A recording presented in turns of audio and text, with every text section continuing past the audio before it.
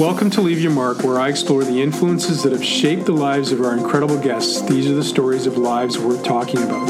Follow me on Twitter at BuiltByScott and Instagram at King O'Payne, or link up with me on my Facebook fan page at Scott G. Livingston. My goal is to create a community of people who take every opportunity to live high-performing lives.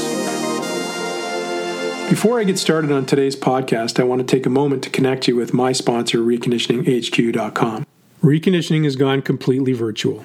We've taken both our Level 1 and Level 2 courses and loaded them onto an online platform so that you can digest the power of this amazing operating system from the comfort of your home.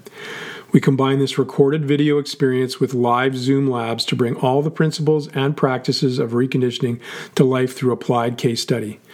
In turn, you walk away with how to best use this language of common practice to bring the worlds of therapy and performance together in one powerful approach that creates lasting change in your client's performance.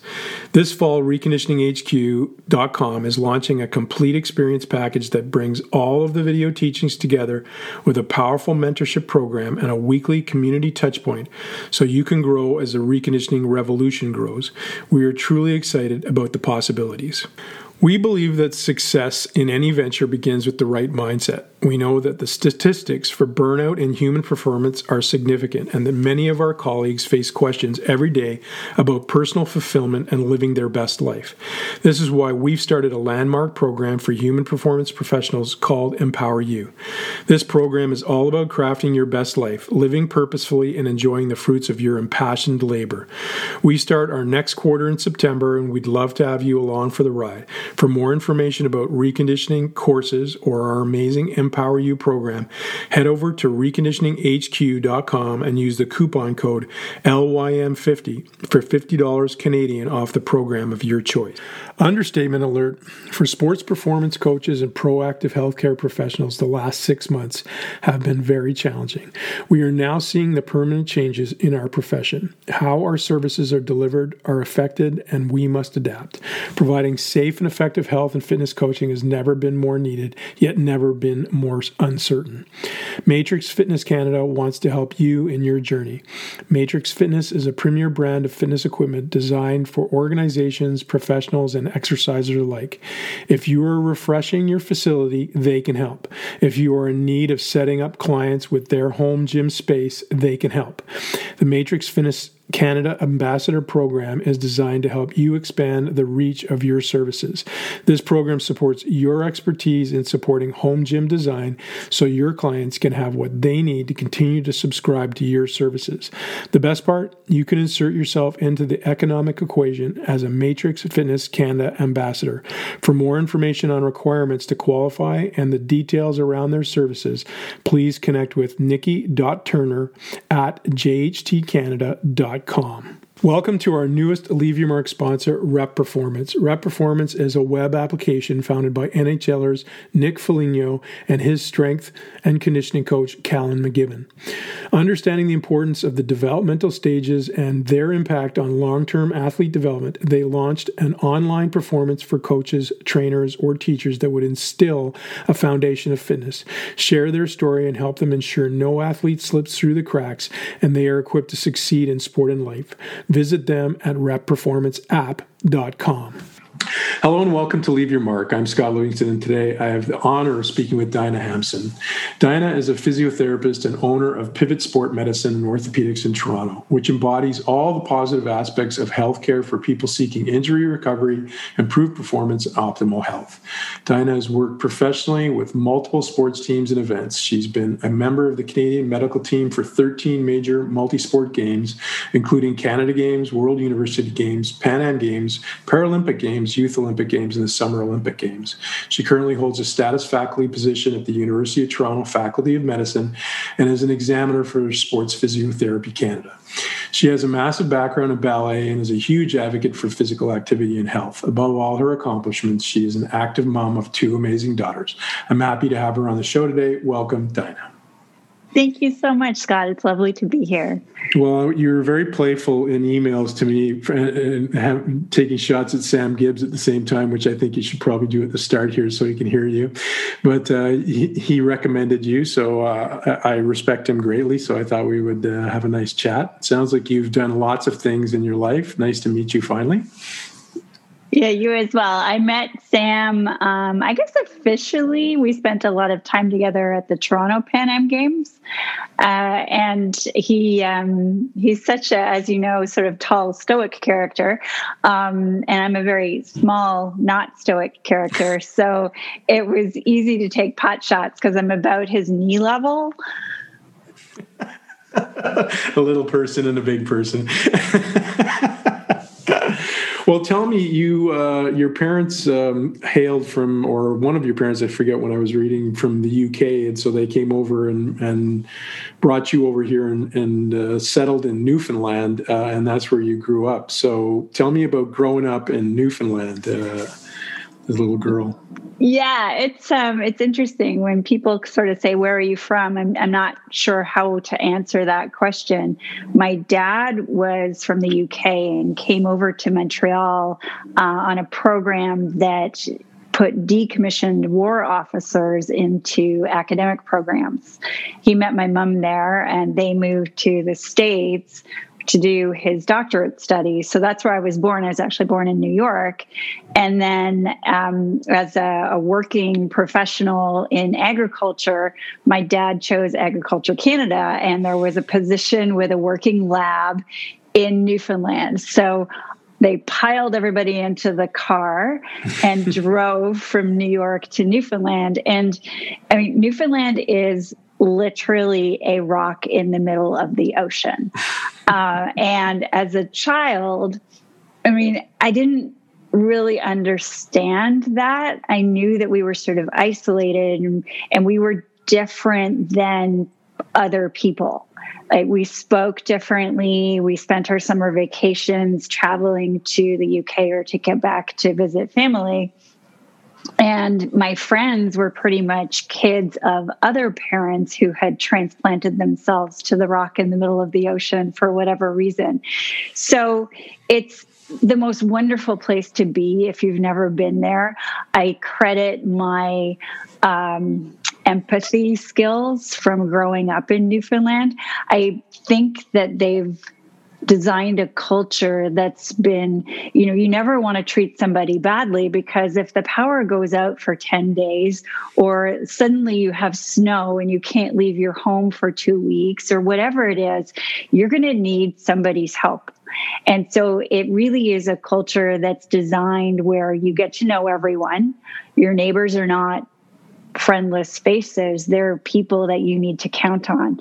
And you genuinely make friends. Mm-hmm. So it's not, come over to my house anytime, but you don't really mean it. You really do mean come over to my house anytime. I will feed you. I will clothe you. I will take care of you. And so I think I've really kept that through my life. Mm-hmm. Even though we weren't from Newfoundland, and kind of will never be true Newfoundlanders because we didn't grow up generation after generation. So it was weird. And I sort of think now as an adult, my parents, what were they thinking? And also it must have been tremendously difficult to have 2 toddlers and be in the middle of a new culture without friends and family. So I really respect what they did now that I can reflect back as an adult. It's an interesting relational prophecy that you were born in New York and then you go to Newfoundland, and that ends up being the 9/11 landing pad for all kinds of airplanes. And I forget the name of the play. My Come wife From Away. Yes, have you gone to that play? Absolutely. I've been told it's amazing. It is wonderful. It's really a wonderful play. And I mean, I grew up dancing in a musical theater. So when Come From Away came out, it was actually created in Ontario at Sheridan College. Okay. And they put it on as a pre-Broadway show in Toronto. So every single Newfoundlander or person associated with Newfoundland in the city of Toronto got tickets. So I saw it when it first came out, and it is delightful. Come From Away is what I was. So if you're not born in Newfoundland, you are a come from away.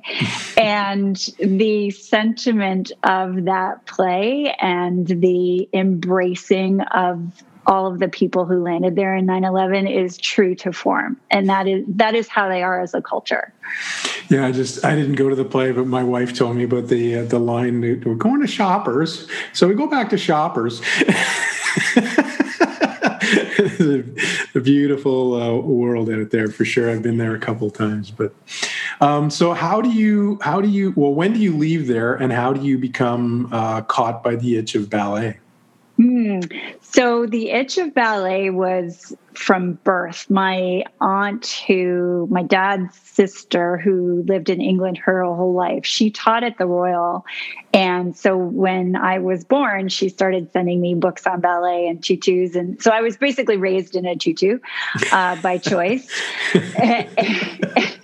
And I loved it. And, when the ballet would come to St. John's, I would go and I would see the performances. I would beg to see them in the big theater.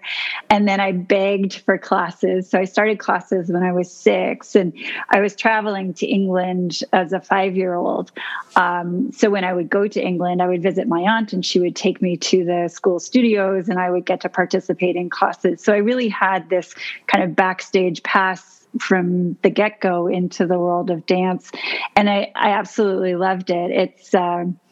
It's like flying, you dance and the music takes you over and the steps take you over. And it's this expression that is totally different than verbal expression. It's movement, and it's telling a story simply by the way that you move. So I thought it was fascinating, and I really did love it. But when I was about 16 years old, that's when dancers really start to have to decide about, is this my career, or do I look at something else? And I knew that my physical facility, even though I'm pretty tiny, wasn't perfectly ideal for classical ballet. And that was where my passion was. And so I had an opportunity to continue dancing in a high performance professional level as a contemporary dancer, and even move back to New York. But it wasn't what I wanted to do. It wasn't my passion. So instead, I said, okay, well, that's not my passion, so I'm not going to do it. And I did the nasty teenager thing where you just, dump it all together and say, well, I'm done with that. And I looked for new routes. So wow. I know teenagers can be short-sighted, perhaps, but the positives of that is that I did find exploration in university and education, and I wouldn't have been able to do that if I had taken up professional dance as a career. And is there? I sense there's a slight regret there in some way, shape, or form. It's. Maybe yes, maybe not. I've seen so many of my friends go down the professional dance route that this was absolutely the correct decision. And yet, when you look back in time and those feelings of complete and total joy in something that I no longer do, then there's a tiny bit of, that was lovely, and maybe not appreciating it fully at the moment in time. I remember talking to Tessa Virtue about her pivot between ice dancing and ballet, and she had gone away to the school and was at 14 years old, was kind of living on her own, and it sounded fascinating to me, the challenge of that. And it kind of asks you, I guess it's an art that asks you to grow up really quickly in some way, shape, or form. Is that true? And if so, was that part of the challenge of investing yourself in it, or not really? I think so, in that all of the artistic athlete professions or activities, sports, they do request you to grow up quite quickly because the ability to do them past a certain age is just so much more challenging. And so I understand where Tessa is coming from. And there is a lot of overlap between dance and figure skating, which is kind of interesting from a physio perspective. So for me, no, I don't think that was part of the challenge. I think I would have been very, very happy to run away from the rock in the middle of the ocean because I didn't have those deep roots there. And my family, I mean, I think it was a tough decision for them. I think my parents struggled, and ultimately they didn't stay together. And, you know, as a teenager, when your parents have decided to not stick together and you don't have a lot of roots in a place, it was perhaps more enticing for me to want to run away as fast as humanly possible. And university actually provided a really great avenue for that to happen. So my applications to universities were all at least 3 provinces away. So what strikes you or strikes an interest for you in physiotherapy, and how do you discover that? Ooh, so that was really cool because I was interested in sciences, and when I went, okay, how am I going to run away and find, you know, something else? I looked at science programs, and there was this profession, physiotherapy, and it was how people moved. And for me, I was like, what? I can work looking at how people move. I've spent my life growing up looking at how I move, how other people move. In terms of choreography, you're always looking at how people move. And the minutia of, you know, how your fingers are placed, how your toes are positioned, how everybody's lined up on a stage. And I think dancers get this innate sense of what in the physio world we would call proprioception, you know, what your body's doing in space. We get that within ourselves, plus everybody around us and where all of the movement is happening. So being able to apply that in a profession where I get to watch people move and go, that doesn't look right, or, you know, let's change this. That to me was very attractive. And it seemed to be a profession where I could travel, I could, you know, teach, I could learn, I could go all these different places with it. But ultimately, it was about movement. Interesting. I want to unpack that a little bit because, one, when you're going through school in physiotherapy, or I went through athletic therapy, I mean, fundamentally, assessing movement really isn't necessarily the framework under which it's kind of taught in some sense. It tends to be very, look at the joint, look at, diagnose the problem, et cetera, and it's a more sort of, call it worldly or wise practitioner who sort of takes that pathway of looking at movement. So did you look at things differently from the get-go because of your study of dance, and did it allow you to see things that maybe your classmates weren't seeing or your peers weren't seeing as you were going through it? I would say so. I mean, I know an awful lot of outstanding clinicians, athletic therapists as well, who see things the way that I do. So I'm sure you have clinical buddies who, you know, have just a different view perspective when they look at a patient and what that patient brings to them before them. I think it's a skill that I don't even know that I have.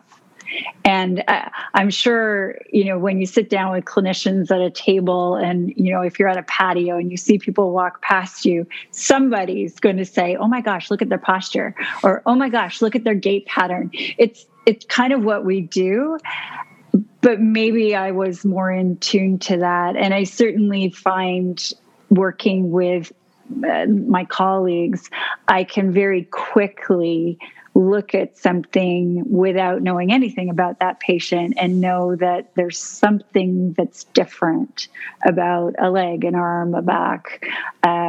So maybe that does help me from a clinical perspective to tease down and look at what the diagnosis is.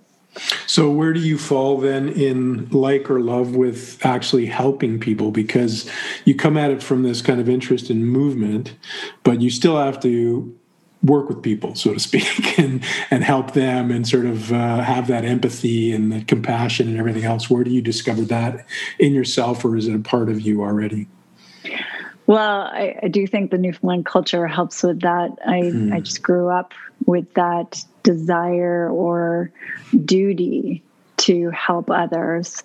With physio, I think it's any of the movement or physical therapy type professions, the ability to help a person live their life to the fullest using their best possible physical functionality is incredibly rewarding.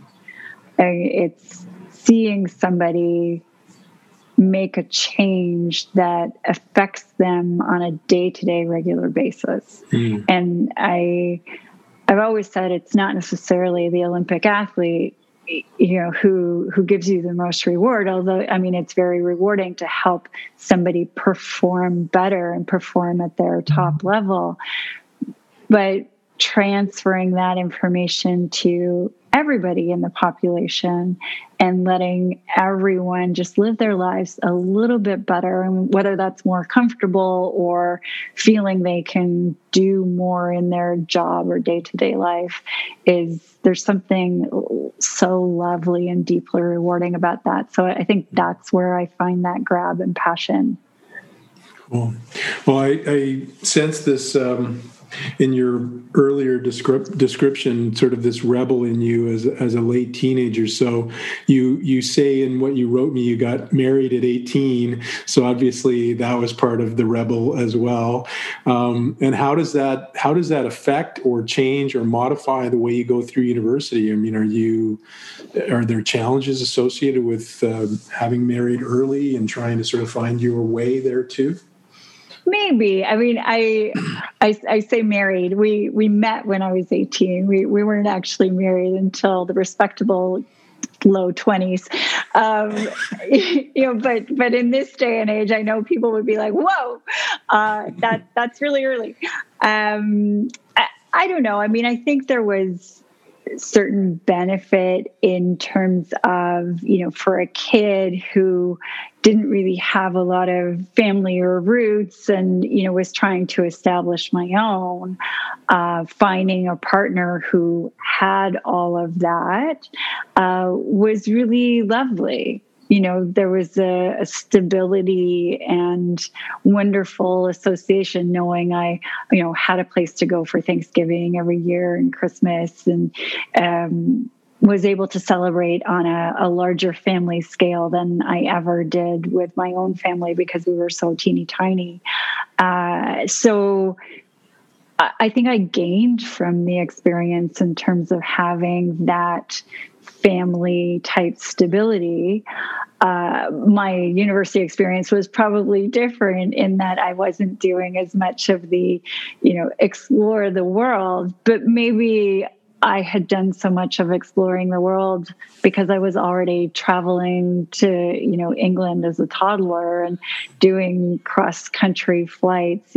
Planes were no stranger to me, boats, trains, all of that. So I don't know. I think it's just different. I don't think of it as a negative. That's cool. Well, so how old are you when you have your first child? So I was 28, 29, somewhere in there. So somehow I had it in my brain that, women were supposed to have their children by the time they were 30. And I'm not really sure where that came from. But I don't know. I was like, oh, okay, this is the timeline. And it's funny, whether it's growing up in a small town or something, it's that trajectory of, well, you are a girl and here's the trajectory. You're going to go to school, you're going to meet somebody, you're going to marry them, you're going to have children with them. And nobody really talks about beyond that point in the trajectory. But that's where you're told you're supposed to go. And, no one talks about, okay, well, that's to 30. What the heck happens between 30 and 97?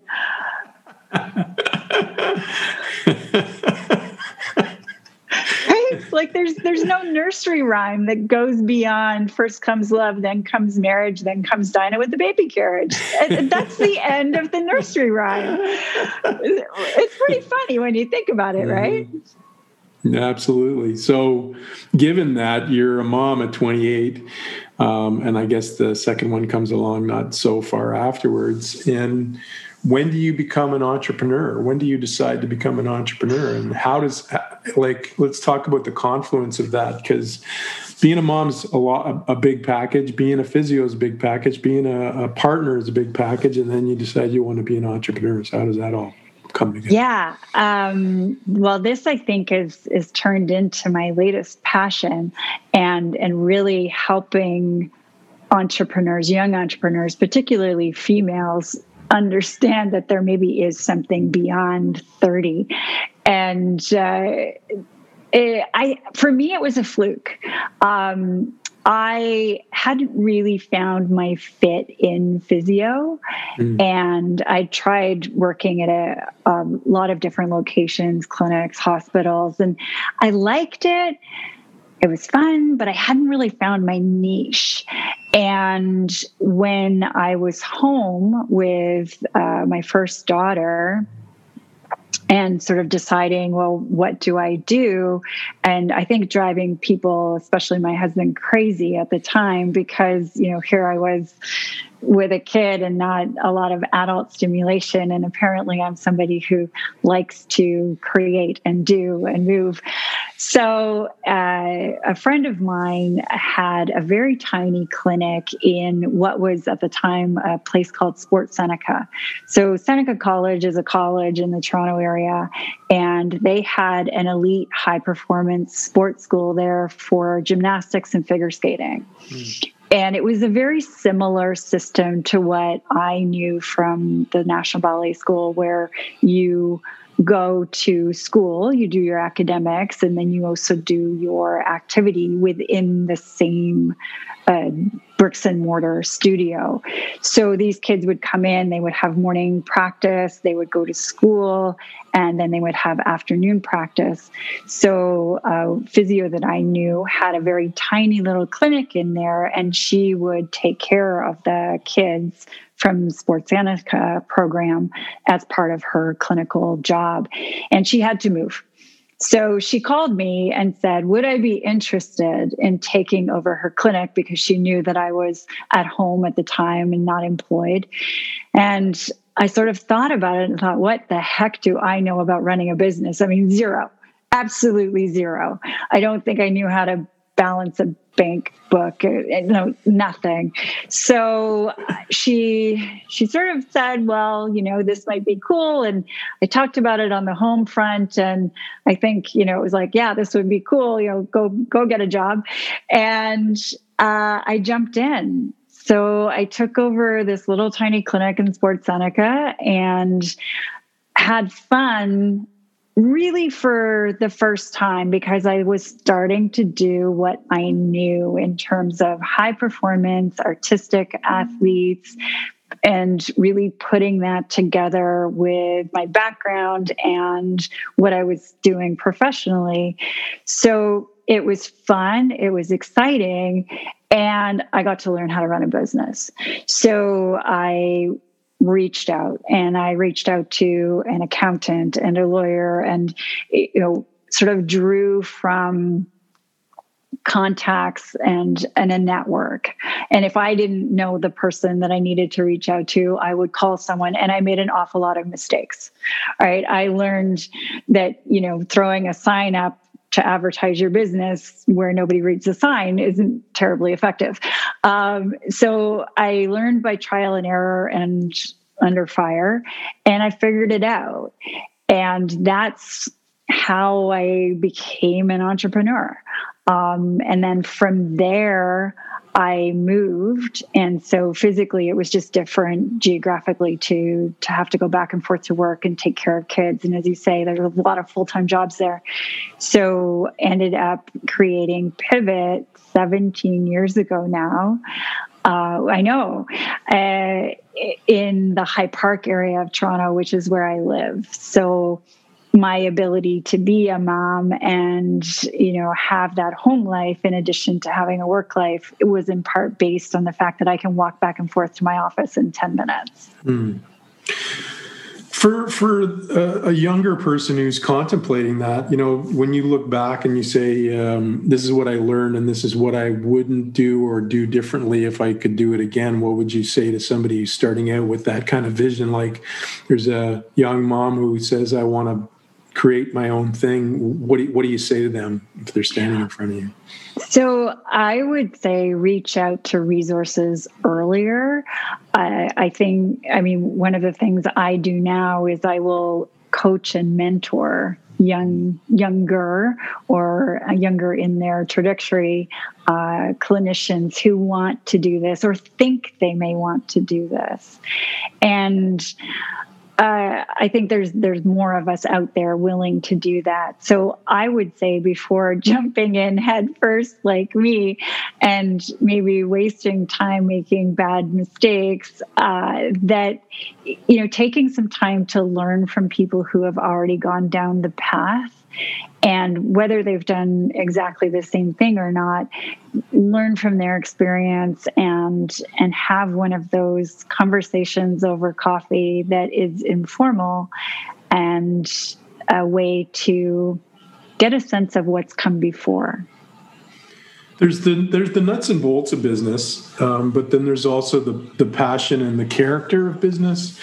And, how did you discover that in yourself, that you were willing to do the dirty work to make it happen, and because you were passionately connected to what you were doing? And I guess that's kind of back to my question is, being an entrepreneur myself, I think my mentorship to others is that really understand themselves and what they're about before they dive into this crazy abyss of business, so to speak. So just wanted your thoughts on that and how you discover or counsel somebody to discover who they are inside themselves. Our sponsor, Rep Performance, is a web application launched by co-founders Nick Foligno and Callan McGibbon.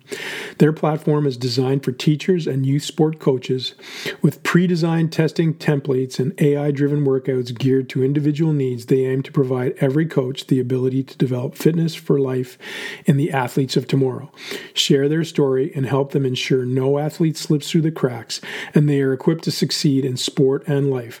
Visit them at repperformanceapp.com today. Our sponsor, Matrix Fitness, produces training tools that focus on improving the training experience for athletes and coaches alike. With equipment that focuses on building speed, power, and explosive performance in most efficient manner, Matrix has partnered with some of the top sporting organizations worldwide. COVID has forced us all to rethink how we are offering our services. With that in mind, Matrix Fitness Canada has created an ambassador program designed to help you expand the reach of your services. This program supports your expertise in supporting home gym design so your clients can have what they need to continue to subscribe to your services. The best part? You can insert yourself into the economic equation as a Matrix Fitness Canada ambassador. For more information on requirements to qualify and the details around their services, please connect with nikki.turner@jhtcanada.com.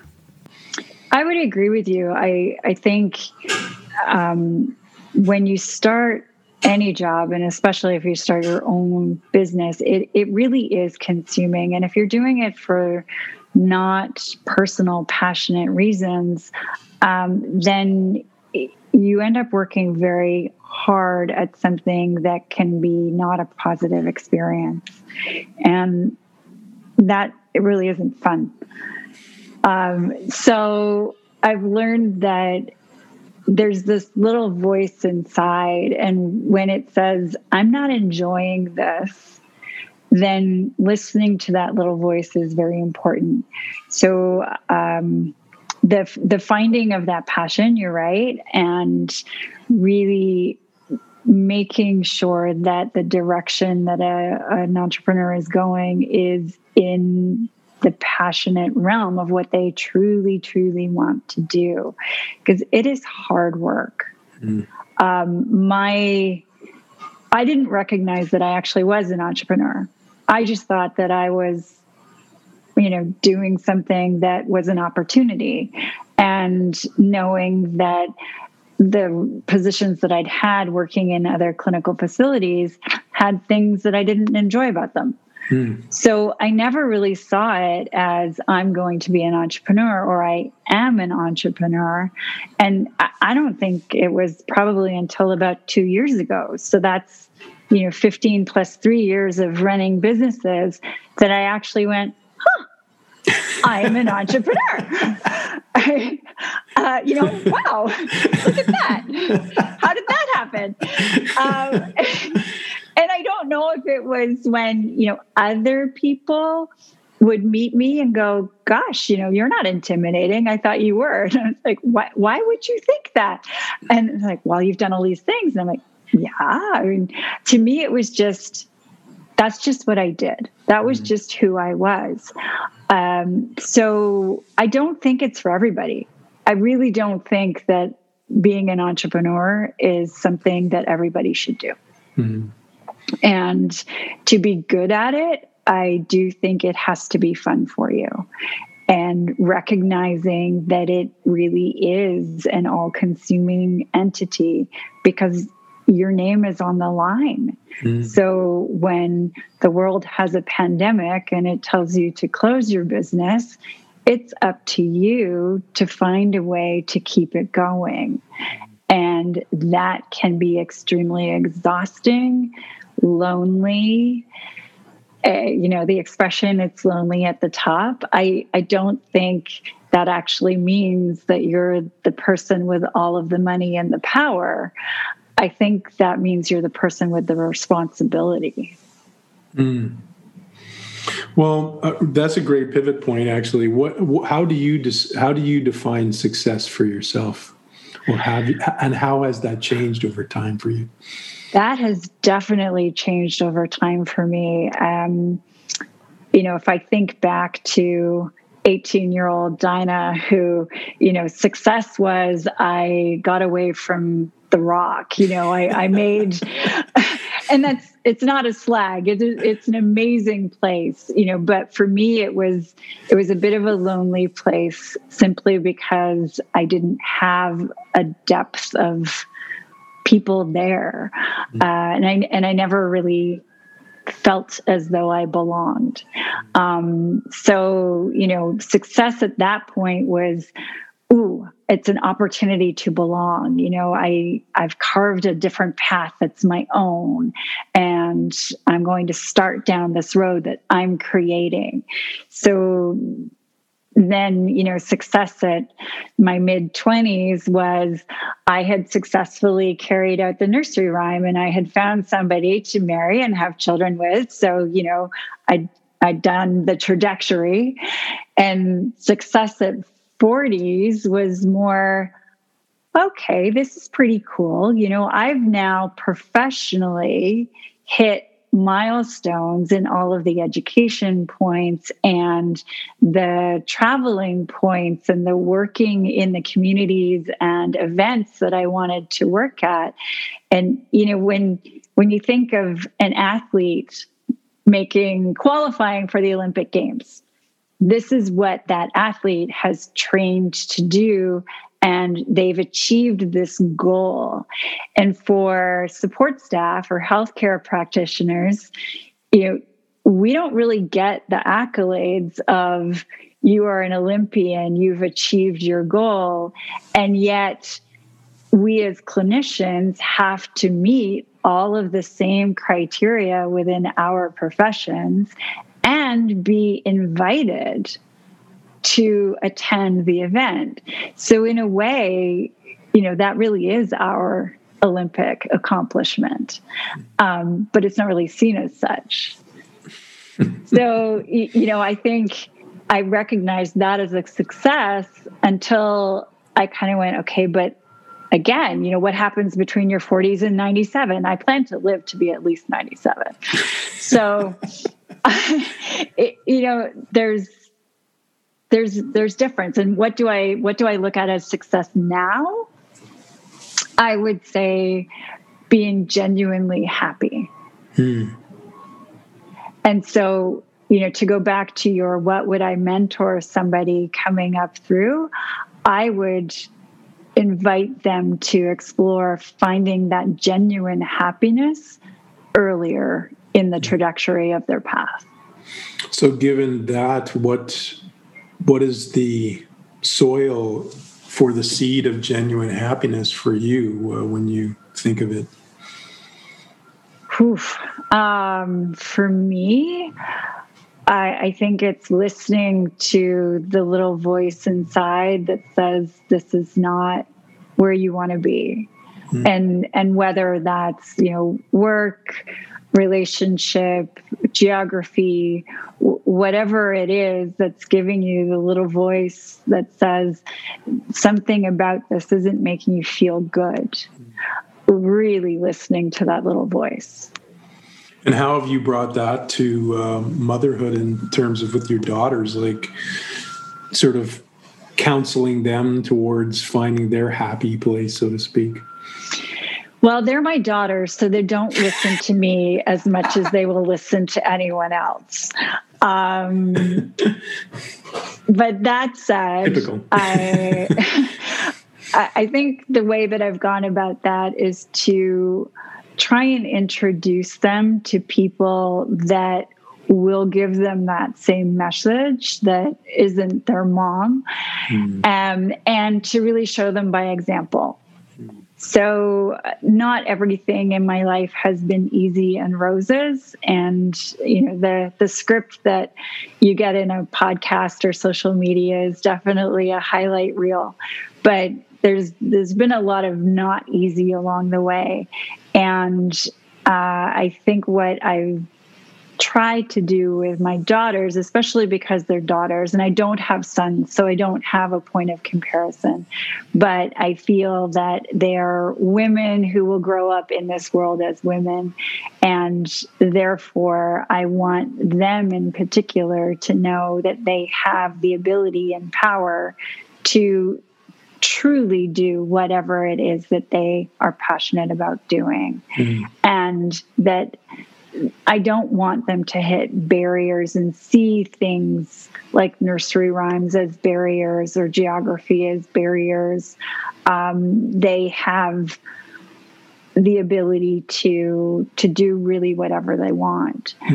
So that's what I've always tried to encourage in them, and then give them access to people that they will listen to maybe a little bit more than me.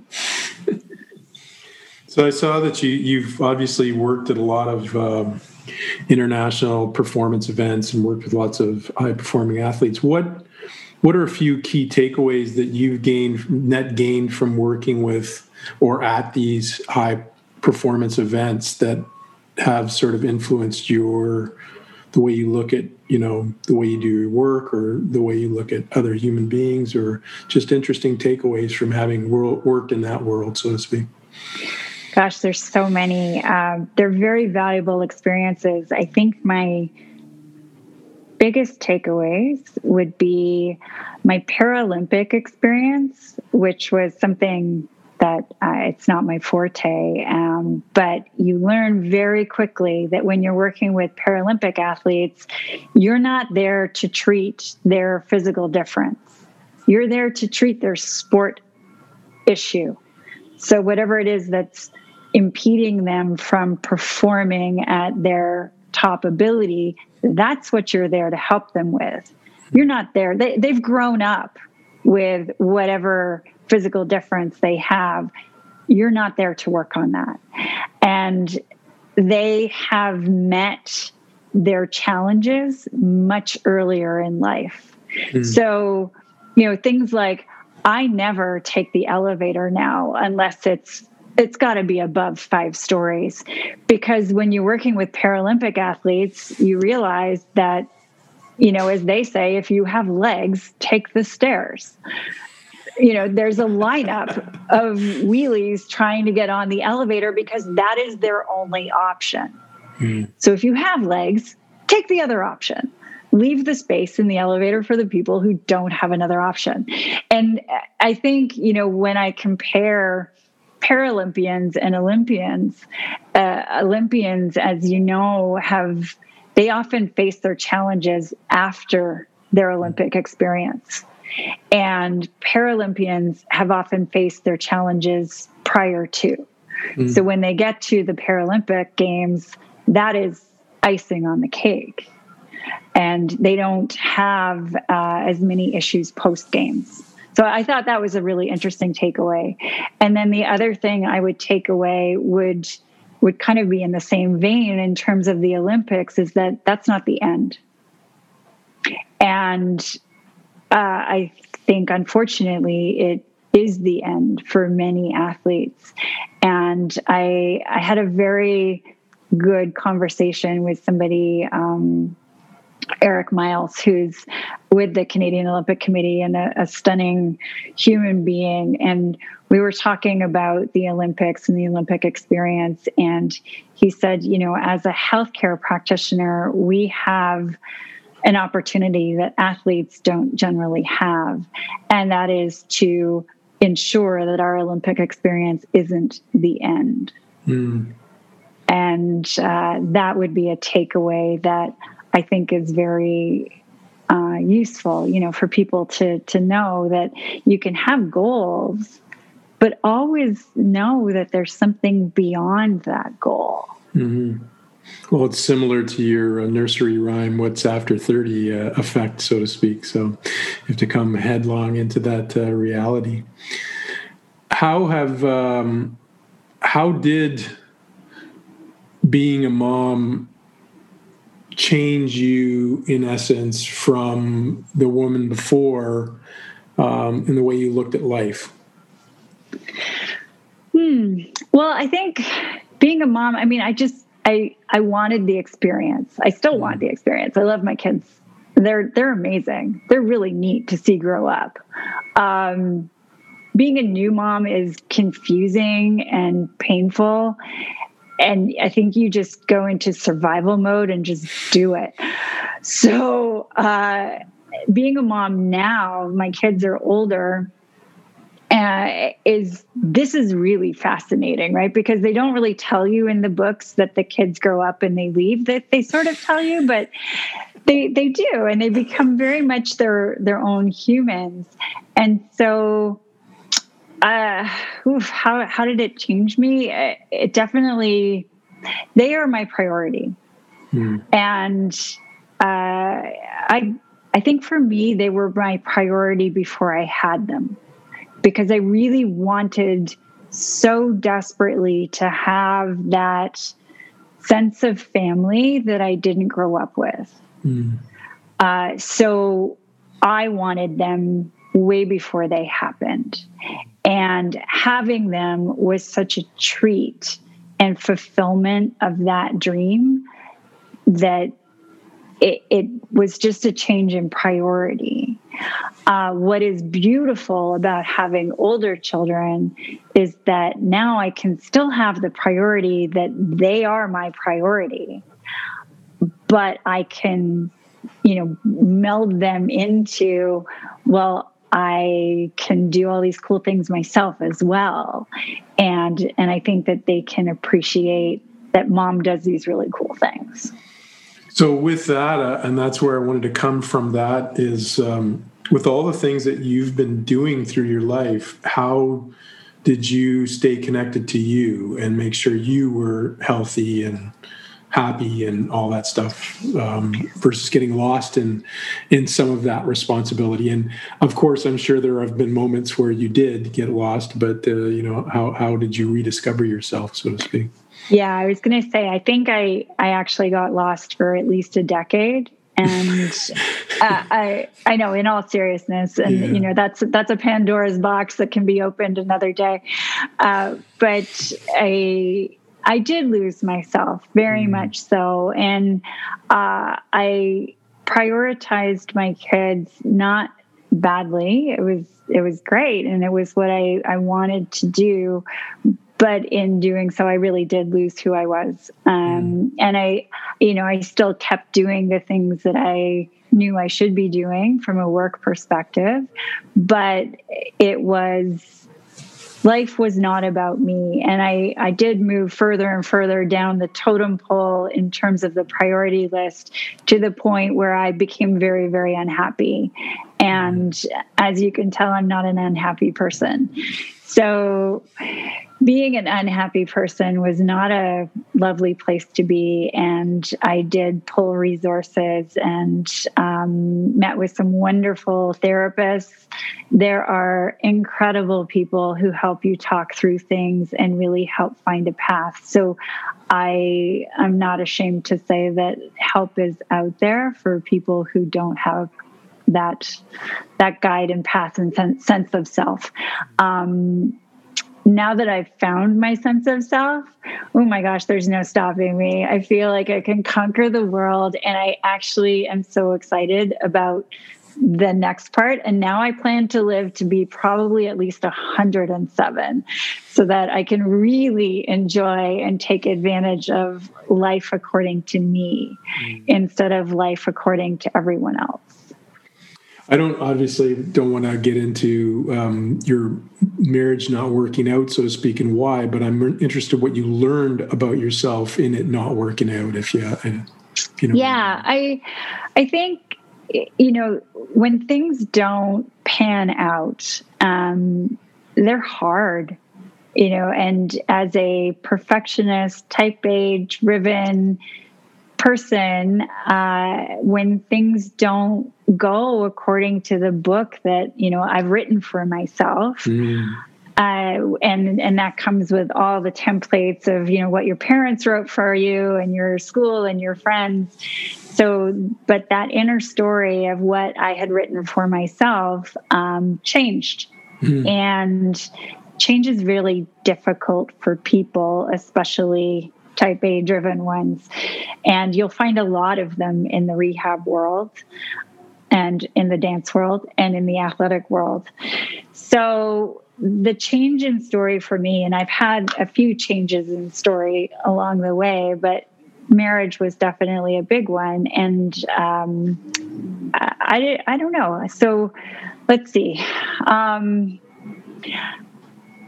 It took me a little while to figure out the positives, but I think this is what I wanted to say, is that for people who hit a barrier in their story and have to make a change, it doesn't have to be a negative.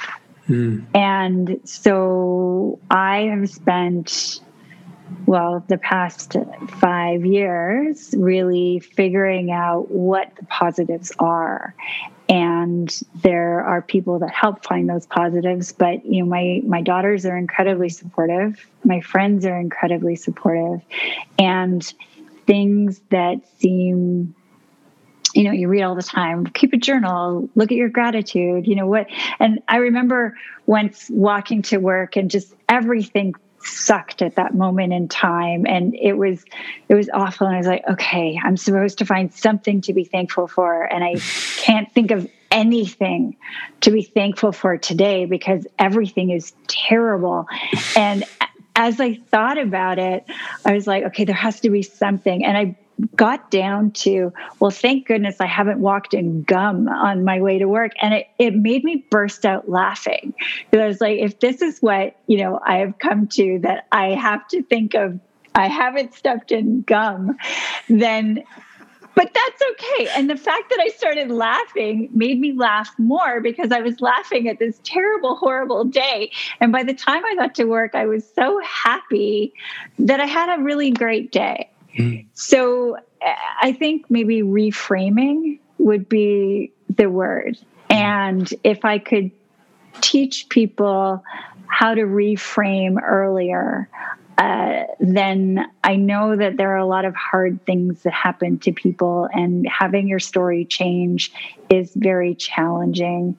So being able to reframe that and find the positives is really one of my current passions. Mm-hmm. So what I heard through the last close to an hour is kind of the first 50 in some sense were kind of scripted and structured, and there was sort of a to-do list in essence. And when you look at the next 50, what's your mindset towards the next 50? Is it more, take it as it comes and enjoy it, or how do you go into this next 50 some years you want to live? It is. The ability to let go is something that I have learned. And I think, for COVID and people, who knows how long they'll listen to your podcast for, but certainly living in a pandemic and, gosh, we can't plan anything, right? We don't know what's going to happen tomorrow. We don't know what's going to happen next week. And I have kind of gone through COVID going, okay, bring it on. My theory is now, tomorrow is going to happen. And if it doesn't happen, that means we're all dead. So it doesn't matter. So, and yes, I think the next however long is definitely going to be let's enjoy today. And what can I do today that's going to be amazing and fun and passionate and move me forward in some way? What can I contribute to this amazing planet and all of these people that is going to be productive and positive? And letting the crappy stuff go. Because the crappy stuff, as it turns out, makes you feel bad, but it's only me that feels bad. Me feeling bad doesn't make anybody else feel bad. So if I can feel bad as is necessary, but then let it go and find a new positive way to turn or a different way to turn. And, if it's not stepping in gum, then that's okay, right? That's something. And you just spin from there. That's awesome. So last question, you bump into 18-year-old Dinah who's just gotten off the rock, so to speak. And what would you say to her now if you ran into her? Oh, let the plan go. It's, the stories are what we write ourselves, and they're not written by our parents or our grandparents or our teachers or our friends. And there's no right, correct, ideal story. And it doesn't have to be predetermined. I would let 18-year-old Dinah just experience every day and not feel like there was a script that had to be played. Cool. That's beautiful. Thank you. It's been wonderful to meet you and to spend an hour with you learning about your life. And welcome to the next 50. Have some fun with them. Thank you. That was a very fast hour. And gosh, I hope, it's always weird to talk about yourself, but I do hope that there are other little Dinahs out there, or young Dinahs, because I'm pretty little, who maybe are looking at some crossroads or maybe looking at a trajectory and maybe can think outside the box a little bit. Well, it's kind of the whole, there are multiple purposes from my perspective for the podcast. One, selfishly, I get to meet the wonderful spirits like yourself and stuff. But the other part of it is just for people to resonate with the story. If there is somebody out there who listens and says, that's what I'm dealing with now, or I'm in this crossroads, and it's nice to hear somebody else who's experienced it or whatever. That's the whole idea of it. So thanks for sharing your wisdom and your experience in your life. Oh, it was my pleasure. I feel like I'm in a really wonderful group of people now.